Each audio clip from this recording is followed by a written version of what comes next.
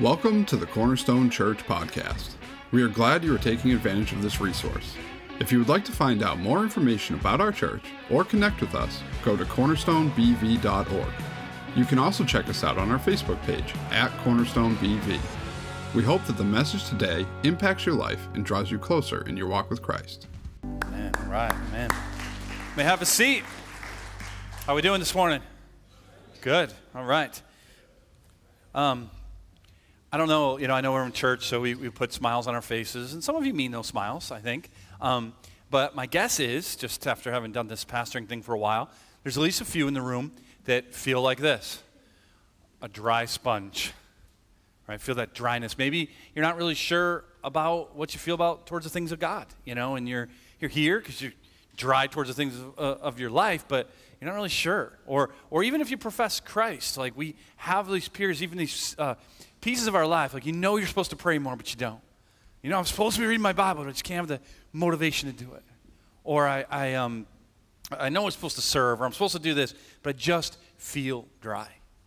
Right? Some of you maybe, Jamie, that's not even that sponge. I'm like the sponge, you used for a little bit and then forgot about, put it under the sink, find it 3 months later. I almost brought one in for my house, but you didn't want to see that, trust me. It's gross, right? But just crusty and just, some of you probably feel like that. Here's what I want to do, because we're in our series in Acts, we're in the probably one of the, outside of Jesus, most famous sermon ever of Peter. It's like, how do you preach a sermon on a sermon? And what I want us to be able to do is, regardless where you're at, whether you're kind of new to this whole thing or you've been a professing Christian for years, I want you to take yourself and let this, this beautiful good news, this gospel that Peter preaches, listening now he does, and just saturate. You knew this was coming. Classic water, right? Saturate yourself. Because sometimes we feel like we need to do it. I need to make things right. I need to get better, right? Instead, you just need to let the gospel fill you again. Every day, that's what we say, preach to yourself every day. Because if you're going to have a gospel-centered marriage, if you're going to have parenting or workplace or whatever else, you've got to let yourself be saturated by this good news. And so wherever you're at, however mature you might be in Christ, you never, ever should stop letting this gospel saturate you, okay? So before we go to that, let's pray. Lord Jesus, you are the King of Kings and the Lord of Lords. Lord, you know greater than I what's going on in this room, or those joining us online, in our hearts, where those dry places are, those places where we feel weakness, those places where we just feel like giving up. And so I pray for just you to sustain and for you to refresh us in the good news of Christ, that we would never, ever take our eyes off you. Lord, I pray that your word would be like Psalm 19, would be honey dripping from the honeycomb, that we would taste and see that you are good. I can't do that with smooth-sounding words. Your spirit to fill this room. We know you're present with us. We're in awe of you, and we give this time of singing and rejoicing and praying and your word. We pray that it would just be, it would move us closer to you. We pray for our kids and the kids' leaders downstairs. Just bless them with wisdom. They're going over the same message as we are up here, because you're the same God. And it's in Jesus' name. All God's people said? Amen. Amen. All right, so we'll put it on the screen, but if you want to follow along in your own Bible, it's Acts where we left off exactly last week. You'll kind of get that as we go through Acts. That's what we do. Whatever we left off, we'll pick it up in the next verse. So it's Acts chapter 2, verse 22, right? Kind of, well, not in the middle, towards the beginning of this sermon. But remember, Luke wrote Acts, and it's a continuation of the first book, which he wrote was called Luke. Isn't that good? You guys are smart. And so Acts continues that journey, how the church, we're going to see the mission, same mission we have.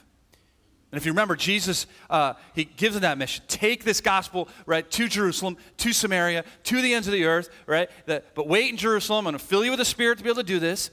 And he says, and then he's done. And he ascends into glory. And they're looking up. Remember that scene? They're just like waiting for him to come back. And the angels were like, yo, get to work.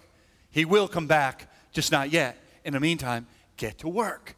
And so the Spirit, we saw last weekend, the Spirit in Acts 2, fill them. They're in Jerusalem, right? And they're praying. Fills them. They come out, and they're telling thousands of people are in Jerusalem there for the feast first fruits. And they're like, what is going on? They're telling of all these glories and wonders and works of God, but they're hearing them in their own language. And they're like, how can this be? And Peter's like, well, I'm glad you asked. And he begins to preach. And we saw last week just that first portion where he said this was foretold by the prophet Joel, that in the latter days the coming of the Spirit would fill us. And so that leads him into where, well, just like all of these sermons lead, talking about Jesus. Right? He says, men of Israel, hear these words. Jesus of Nazareth, a man attested to you by God with mighty works and wonders and signs that God did through him in your midst, as you yourselves know. And he starts that way. He says, you know this. You saw it, or you know people you trust saw it. He was 3 years doing this, telling deaf people to hear, telling blind people to see, telling crippled people to walk, telling dead people to not be dead anymore. You've seen it. You know all the ridiculousness of, oh, he's of Satan, casting out demons. Get right. Oh, he's a sorcerer or a wizard. You knew it wasn't true. You knew he was the one we were waiting for, right? He showed us that. And he leads into this. Talk about boldness, right? Watch what Peter says to this thousands of people that are gathered, right? He says, this Jesus, who's from God, right? This Jesus, delivered up according to the definite plan and foreknowledge of God, you crucified and killed by the hands of lawless men. The lawless men would have been the Romans. They're outside the Mosaic law. So we know the Pontius Pilate, we know the Roman soldiers killed Jesus, but he's saying, hey, in seminary they teach you, hey, start with sponges or stuff like that, Get people kind of engaged before. Peter didn't do any of that, man. He just stood up and he said, hey, this Messiah, this Christ, y'all killed him. He's looking to get himself killed, isn't he? This is just weeks from the events of the cross. Because Peter's filled with the Spirit, he starts with, you all committed the greatest of atrocities.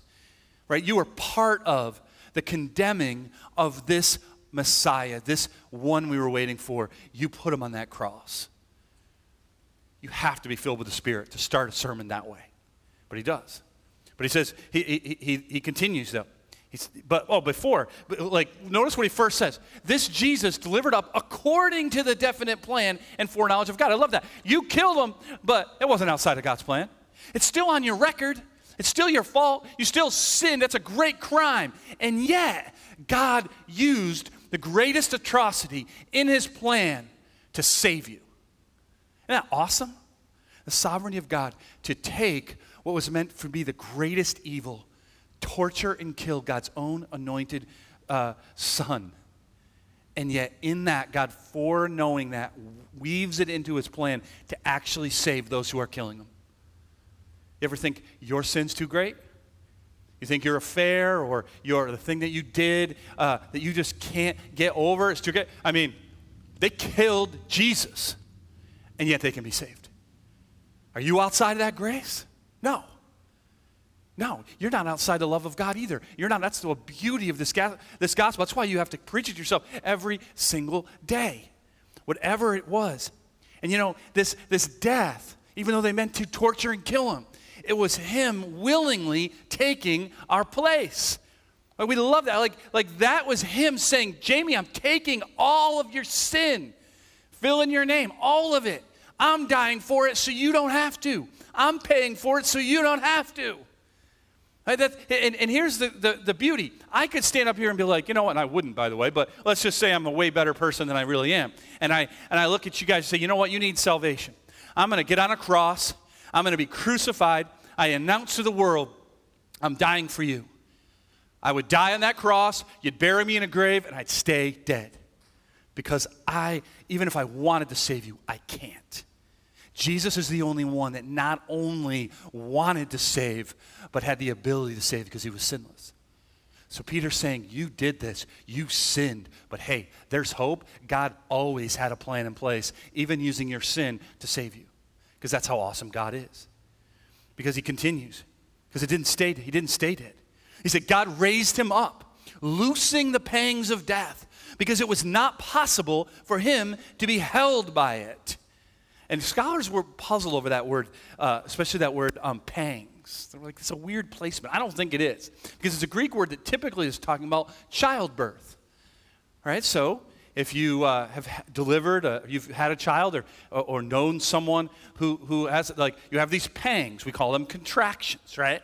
And they get worse and worse, or so I was told by my wife, right? And until baby comes. Imagine, though, when you're delivering the baby, or you're having the baby, or say that your wife or whoever is having the baby, and the contractions, the birth pangs are coming, and they're coming, and they're coming, and you're like, you know what? I'm not ready.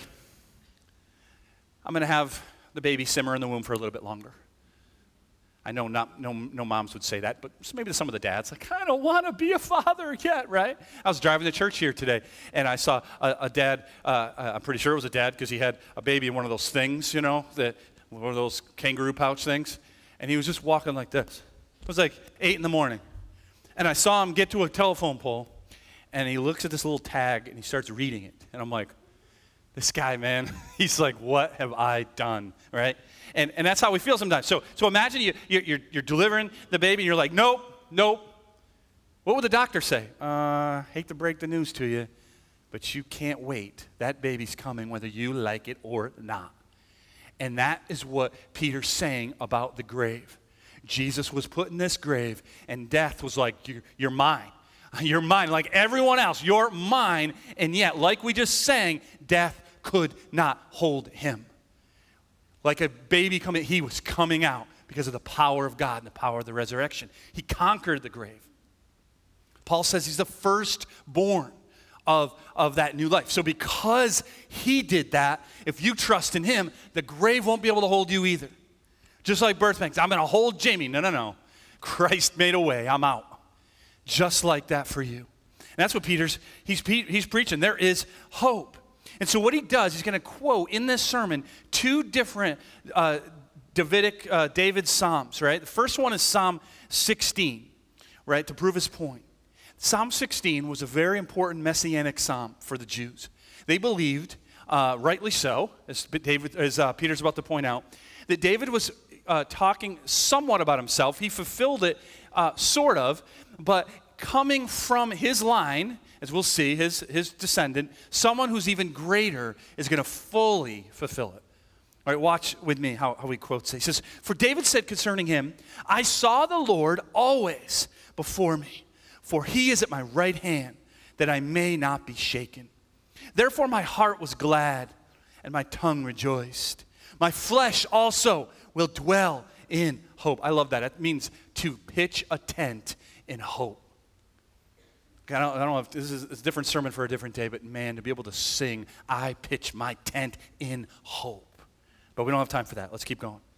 He says, for you will not abandon my soul to Hades, or let notice the capitalization, this is what Peter's trying to bring out, your Holy One see corruption. You have made known to me the paths of life. You will make me full of gladness with your presence. So what he's about to point out is that David fulfilled a lot of this, but he certainly didn't fulfill that because he died. He even says, he goes, brothers, I may say to you with confidence about the patriarch David that he both died and was buried, and his tomb is with us to this day.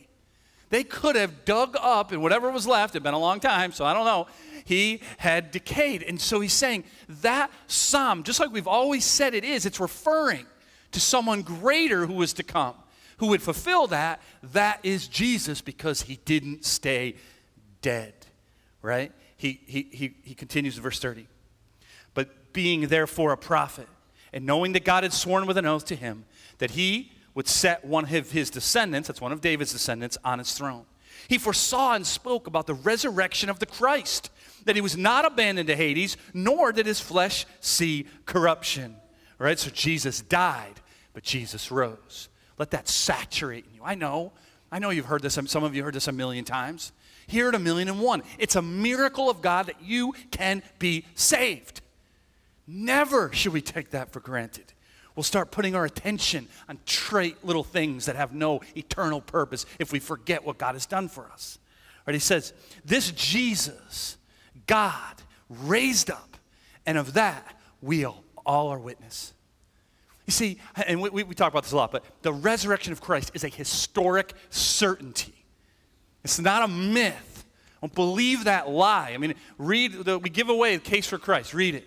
There's so much evidence. And it begins here, right? He says, hey, we know Jesus appeared to more than 500 people. They touched him. They ate with him. They met, during that 40 days, he was dead. We saw him die on the cross. And then he was risen. See, here's how one of the greatest evidences is, because I want you to imagine you have an enemy in life. Like, you just can't stand this person. He can't stand you, right? And he says, hey, when I die, don't worry about it. I'm coming back to life. And then he dies.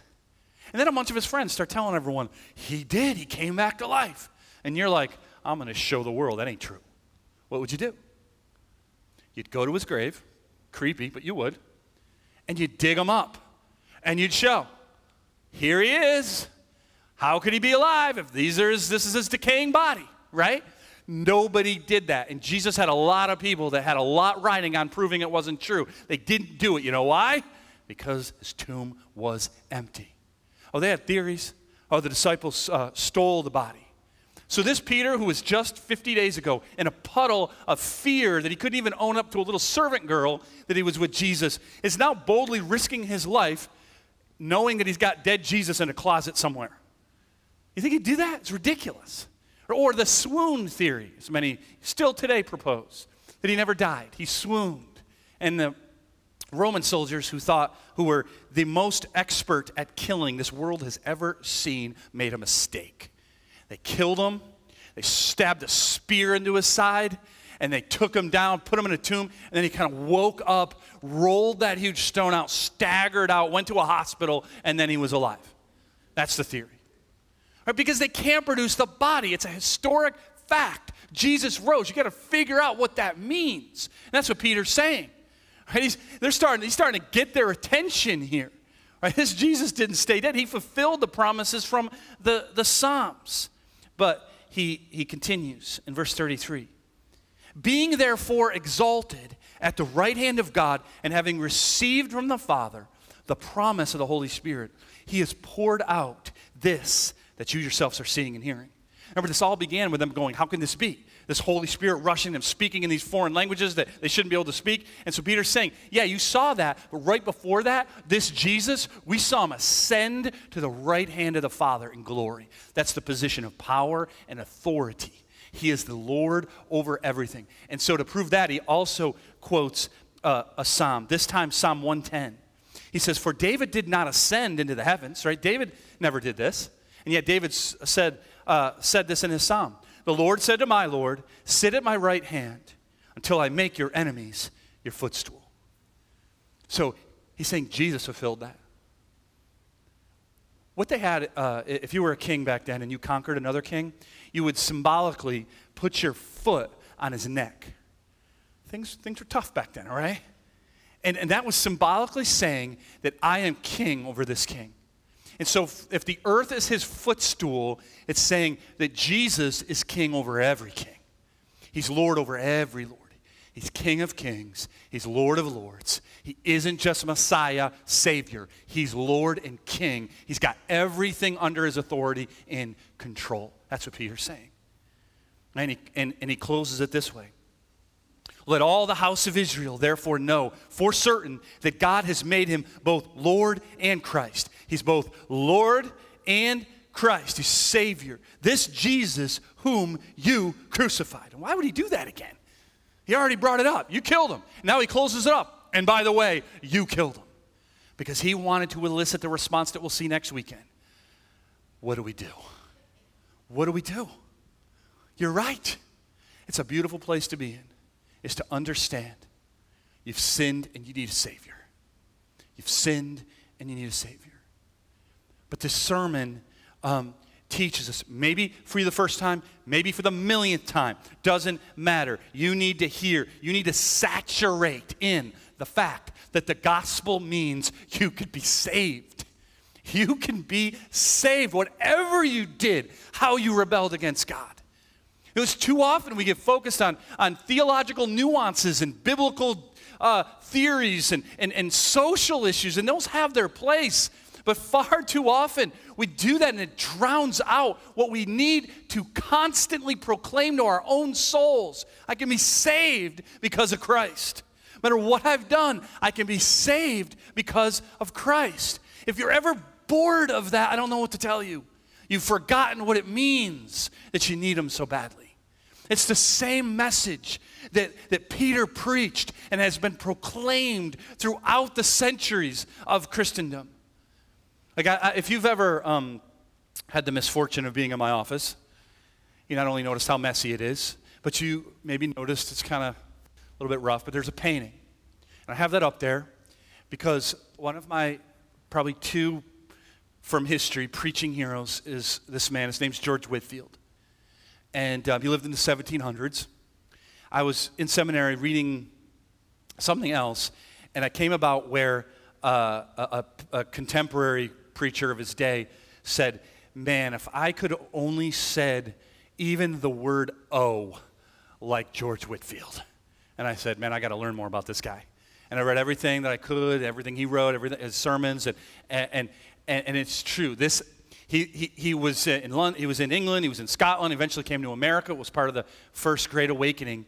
And churches didn't like him very much, right? Like he was kind of kept, like he could preach in the churches. They didn't like him because he preached with pizzazz, right? And the preachers of that day, they were very stoic, right? And very learned and high-level stuff. And he was too. He was brilliant. But he had an ability to just exhort the gospel. So he took it outside, which was a complete no-no. To us, it seems like no big deal. For the church then, it was like, you don't do that. This is meant to be in a sacred building. He went outside, right? And he just preached. He didn't have a microphone. There was occasions where over 20,000 people came to hear him. And man, they said there was people just falling to their knees because they heard the gospel. This Whitefield, he became really good friends with another guy maybe you've heard of, named Jonathan Edwards. Edwards had a church right down the road in Northampton, Massachusetts. And he was completely different from Whitefield. His sermons were brilliant, but they're the kind of sermons you read rather than hear. Sometimes he would even read them, right? He was very stoic. And his church was doing okay. All of a sudden, like he couldn't explain it, people were coming in droves. As he's preaching, they're falling to their knees, confessing their sin and crying out for Christ. Edwards was suspicious of it, right? He's just like, so he began to double down, like, no, I got to get even more serious because all this emotion, I don't know where it's coming from. And he just kept, here's the thing, he and Whitefield, they were both part of the Great Awakening. They were good friends and they were completely different. And both saw the same result of the Spirit using the gospel. They didn't let all the other stuff drown out that you can be saved. And here's the thing. I know we say, oh, man, I wish we had Whitefield today. I wish we had Edwards. I wish we had, right? I wish we had Spurgeon. We don't need those guys. They're dead and gone. They're with the Lord. We don't need them because we have you. And we have you. And we have you. And we have me. You see, this is our time. It's not their time. It's our time to carry the mission. It's our time. And the mission of the message of the mission is that you can be saved. This picture, the reason it just depicts this, if you look at it, it shows purposefully all different kind of people. You got old and young, you got someone all very convicted, and you got someone sleeping. Even Whitefield had the sleepers. Right? And my personal favorite, the guy in the right corner, probably came from Ireland because he's my people, no question. He's got an L. Cheers! Right? I'm not giving you permission now. You know that, right? I don't know what you guys got in those Yetis, but I'm just saying. Right? But what this painting's meant to say is Whitefield didn't care. I don't care if you're religious. I don't care if you're rich. I don't care if you're poor. You're a sinner. Just like Peter said, you need to be saved, and you can be by this name, Jesus.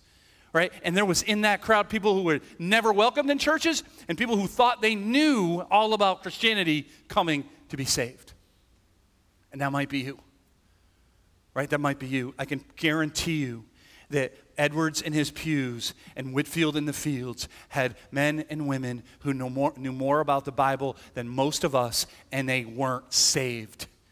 Jesus said there will be people who come and say, I did this, and he says, I never knew you. That's why I preach the gospel constantly to you. It will not be on my record that you didn't get invited to know the name above all names. It won't be.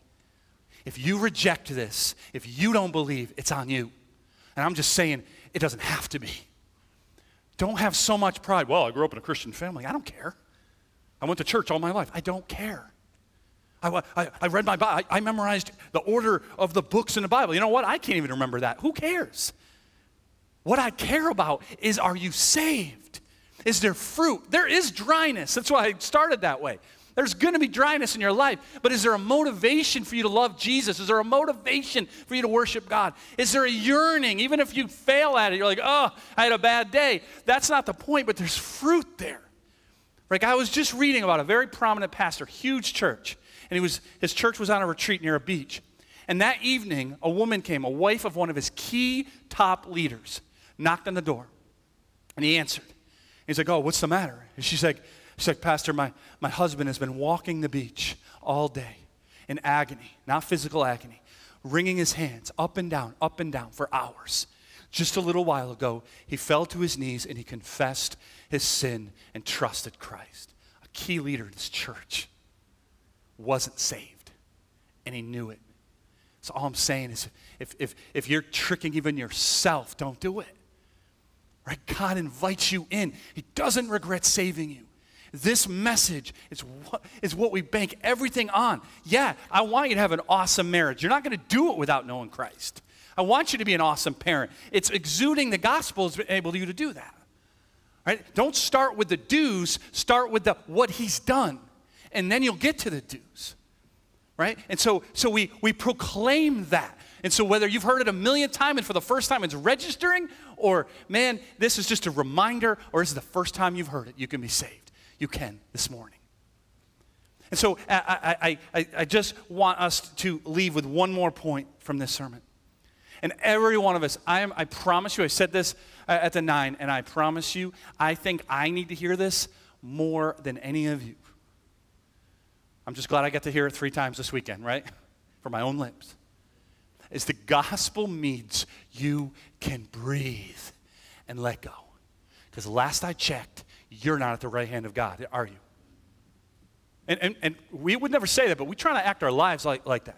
Controlling results, trying to control people, right? Like, you can't even find your car keys half the time. Right? What do I always say? You walk into a room how many times a week and go, why did I come in here? And you're going to be the Lord? You're going to be in control? You want that? No, you don't. You don't want me in control. Jesus is the King of Kings and got his feet on the footstool. And so that means we can let go. I'm not saying don't work hard. He wants us to, don't be a sluggard, right? A lot in the Proverbs about that. Work hard. Do your best. Do what God's calling you to do. Let go of the results. That's why you're in agony and stressed and can't sleep, because you're like trying to control what you cannot control. He's at the right hand. He's in authority. You're clinging. It's like, I don't know, if you're not my age, maybe you never saw this. You go into the parks today, and these kids have like palaces they play in. I don't know who built these things. But back in the day, you guys remember the merry-go-round? Oh, yeah. It's like a wooden slab circle.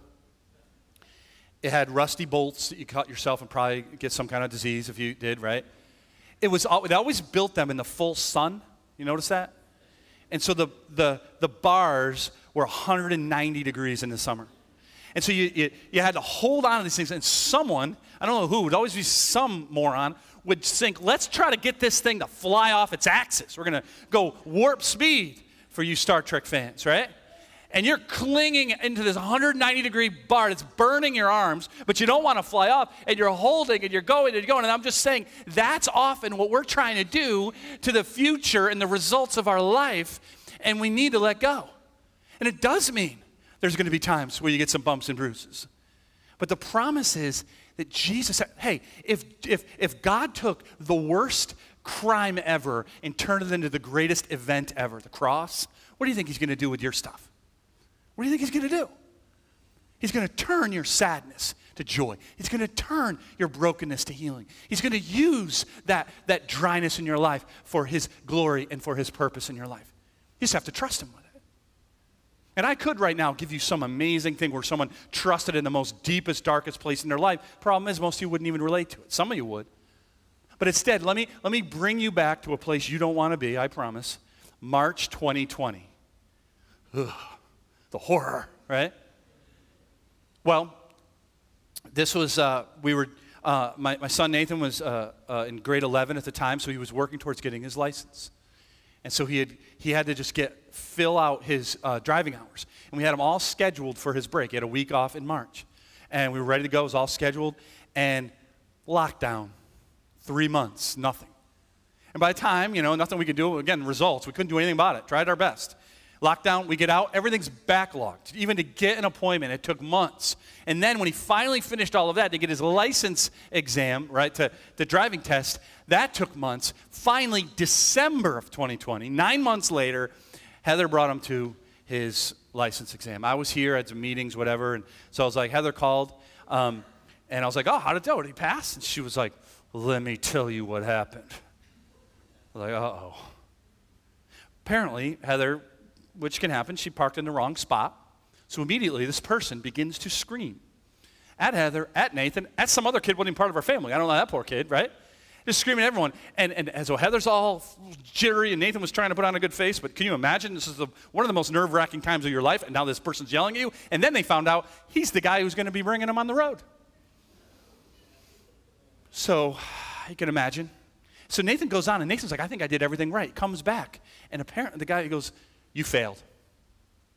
Why? He's like, well, you did everything right, but you left out of the entrance and not the exit.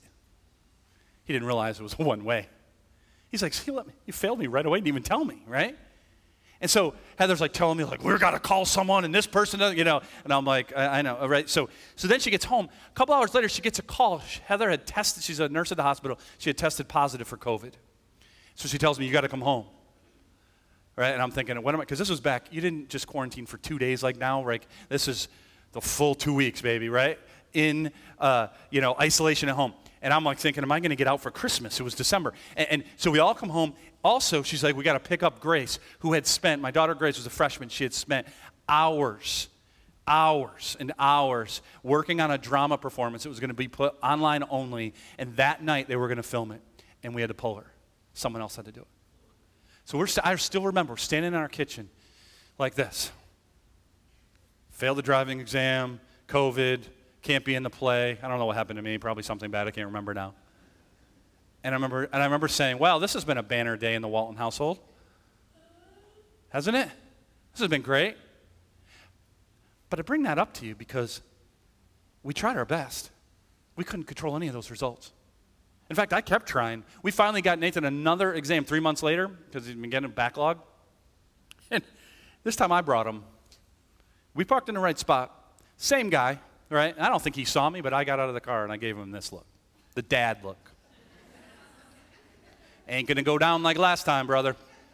Wasn't very Christian of me, the things I was thinking, but I wanted to, right? This isn't going to happen. You scream my wife. Well, it's not going to happen, right? And so then he gets in the car and they're driving, and I thought to myself, what else can I control? And I'm actually pretty proud of this, actually. I walked over to the entrance where Nathan just couldn't drive out again. And I stood there like this. If Nathan was going to drive out the wrong way, he was going to have to run me down. And it was actually in question that he might run me down, but I was willing, right? So he went out the right way, and he passed. The thing is, after he left, I had no control. I just prayed, please, God, let him pass with this maniac instructor. No, And then prayed a prayer of repentance and, those things you have to do as well, right? But I bring that up to you because that's real life, right? You work hard, you think you got it, and then you don't. Or something else happens.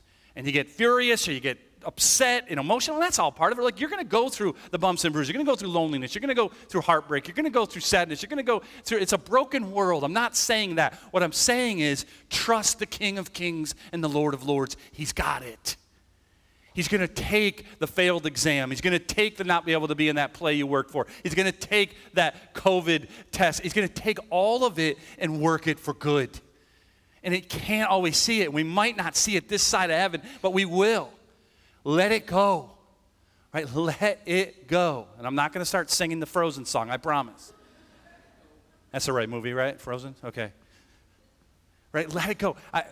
Parents, we got to let it go. And Timmy, he was here last night, and I was saying this, and then he was actually holding Cadence, his baby. I was like, except for you, Timmy, don't let your baby go. I don't mean that, right? But we got to let it, we cannot be God of our kids. We cannot be. We got to let them have it. We work hard. We raise them best we can. We pray the daylights out of them, and we got to let it go.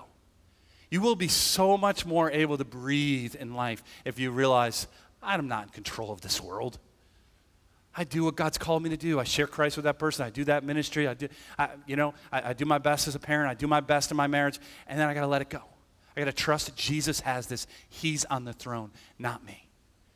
He's on the throne and not me.